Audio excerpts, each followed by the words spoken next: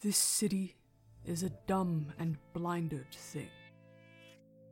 A circus of beasts in wool hats and waistcoats, pretending at a superiority afforded them by the fiction that all is as it seems. Such it is, and such it always shall be. But not here. Not in the final component of the opening act of Quinn's Mechanism.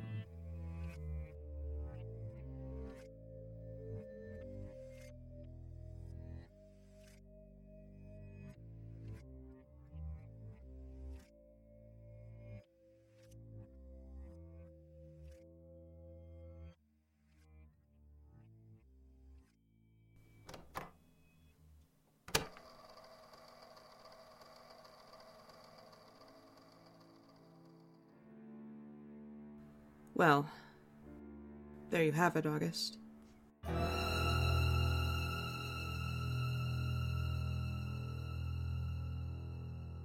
If your eventual goal was to render my reputation at Deacon as suspect as your own, you've made remarkable headway. Not only have I had a research assistant vanish and an interim assistant go mad under my supervision, your frequent visits to my office have sparked an unsavory rumor about my involvement with a man best known to students for his poor, helpless, ailing wife, and the many rumors of marital infidelity that surround him. It's also important to note that the research assistant in question, while consistently uninspiring in both work ethic and quality of results, was the only child of the late Edith and Lachlan McDunn, an association which lent me considerable credibility in my field. No less important is the consideration that the interim assistant so generously provided to me by head librarian Shauna O'Keefe was one Miss Samantha Nolan, a young woman with an unparalleled reputation for both good sense and upstanding character. Mrs. O'Keefe and I have had, until now, a blessedly good relationship, something I can no longer claim to be true.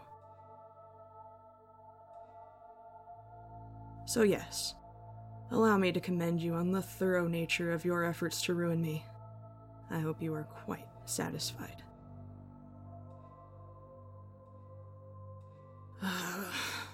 You will, of course, understand my reluctance to report my findings to you directly, considering the scrutiny I find myself subjected to, and will have to content yourself with the return of your text, an audio recording of its effects on the esteemed and unfortunate Miss Nolan, and my own report as provided herein.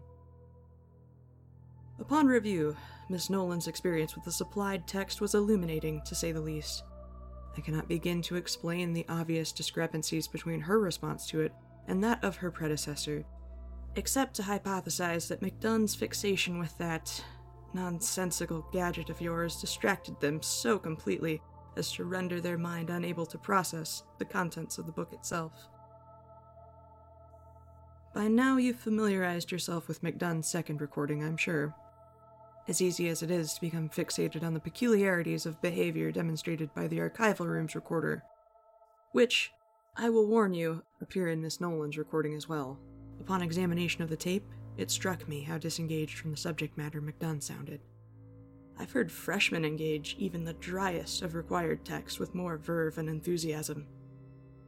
If I didn't have indisputable evidence to the contrary, I'd be tempted to suspect McDunn of being illiterate. For God's sake, the first time I met them, they asked me if I was Professor Nadine Lasman. I understand that some people find a cursive signature difficult to read, but surely not to that extent. More than that, the errors, August, the misreadings, the misspellings, God almighty, you'd think the words themselves were their enemy. What is it the Germans call it? Word blindness? Well, it hardly matters now. If my ranting hasn't made it clear, and it hasn't already come to your attention somehow, And I imagine it has, given how dearly you love to play the part of chess master. Yes, my original research assistant fled the campus after the events of the previous recording I supplied to you, and I have been unable to locate them. I'm sure they've either already found themselves thoroughly disappeared at the hands of your robed associates by now, or will shortly after your receipt of this recording. But no more of that. Let's return to business. You will, of course, have noted not only the differences in the manifestation between the previous recording and the one enclosed, but the differences in the book's text. While Miss Nolan finds the book's contents quite coherent, if strange, and begins to suffer their effects after only a short period of time spent reading, McDunn's reading of the text is patently bizarre. From their diction, it does seem that they are reading from a page rather than inventing something from whole cloth, but the sentences ramble on without meaning or direction. Furthermore, McDunn never makes any indication that they are experiencing any symptom of having read the text, so much so that they seem to also lack awareness of the book's effect on their environment. They fail to recognize the presence of rain falling within the confines of the archival room, even while it's occurring, something Miss Nolan herself confirms as having occurred immediately upon entry. I will admit to finding the possibility that McDunn was somehow unable to observe these effects until they were identified by a third party rather interesting, and would have liked to conduct further experiments on the subject were I given the opportunity, but given your predilection for thoroughness, I somehow doubt that will be a possibility. Miss Nolan's experience was much more in line with what the documents you supplied me indicated I should expect from the text, though the archaic language perhaps undersold the severity of the effects that would be experienced by the reader. Once again, I would have liked to conduct further experiments in the interests of confirming whether or not my interim assistant was the rule or the exception, but, for obvious reasons, the current circumstances have made that quite impossible. As such, any further investigations into this text will have to be undertaken by yourself or your order, and I ask that you send me no further materials until such a time as I am subjected to less intensive scrutiny. Now, on to the subject of compensation. Enjoys the time with his family again. I have never read you, and I have no intention of changing that. Ply your tricks elsewhere. I'm sure it will be audible in the recording if precedent is to be relied on, but in the event that it is not, your infernal object is becoming rather precocious, August. I've never so much as flipped open the cover, and yet it is still trying to... Everything is gone. No. Surely they're not back already. This sounds familiar. Your secrets? Oh, I bet they would shock your cute assistants, your colleagues, the dean. Ah. Stop that. I am familiar with the horrible things a man like August Howard can do. It seems I have you to thank for that, in fact. You're wasting your time. If I have to replace this tape like I did McDunn, so be it. I didn't go to all this trouble just for it to... Hello, Professor Lesnar. What? McDunn? Please don't stand on my account. Where have you been? When I came to collect you, you'd vanished from your post, and your work was utterly unusable. What is the meaning of this? Explain yourself, McDunn. People go missing from this campus all the time, Professor. I don't see why you're so concerned about me. Is that what this is all about? The dropout conspiracy? This is absurd. Sit. What is the meaning of this? The meaning of this, Professor, is nothing. Nothing about this means anything. You really have gone mad then. I should have known. I suppose I have. What are you doing? Stop that!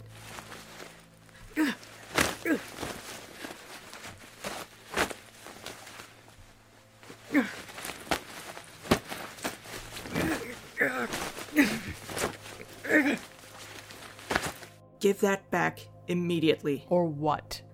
I beg your pardon? Or else what? What will you do if I don't? Are you confident you can overcome me physically? Don't be ridiculous. Are you confident I don't have a weapon, Professor? You brought a weapon here? Here? Did I? Stop playing games with me, McDunn. I think I have more right to say that to you. Don't I, Professor? I don't know what you're referring to. Look at me, McDunn. Return the book to me now, and I won't report you. You've assaulted a member of the faculty. You realize how serious that is, don't you? I'm sure they'll be very interested in hearing my explanation. That's not... Just give me the damn book. What do you even want it for? I'm gonna burn it. You most certainly are not. How are you gonna stop me?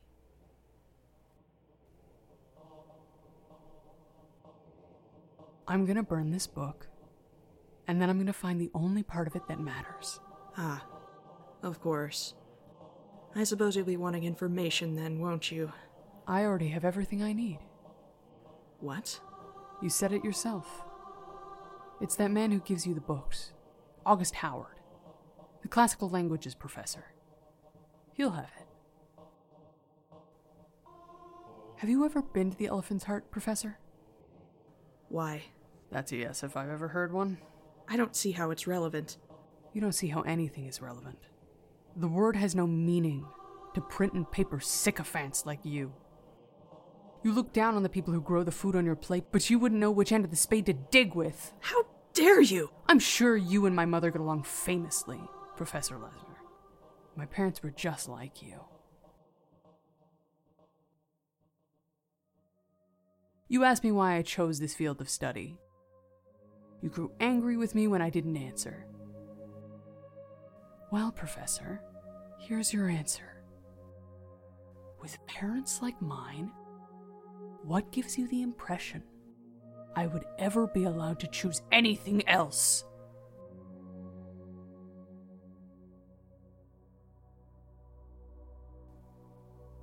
I'm going to burn this book. That's what it wants, and I've always wanted to.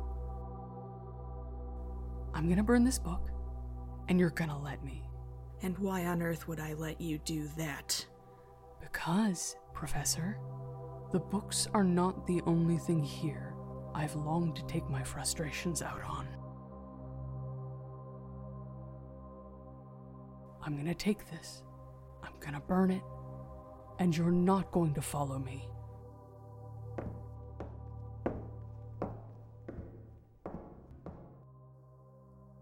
I hope, for your sake, Professor, that we don't meet again.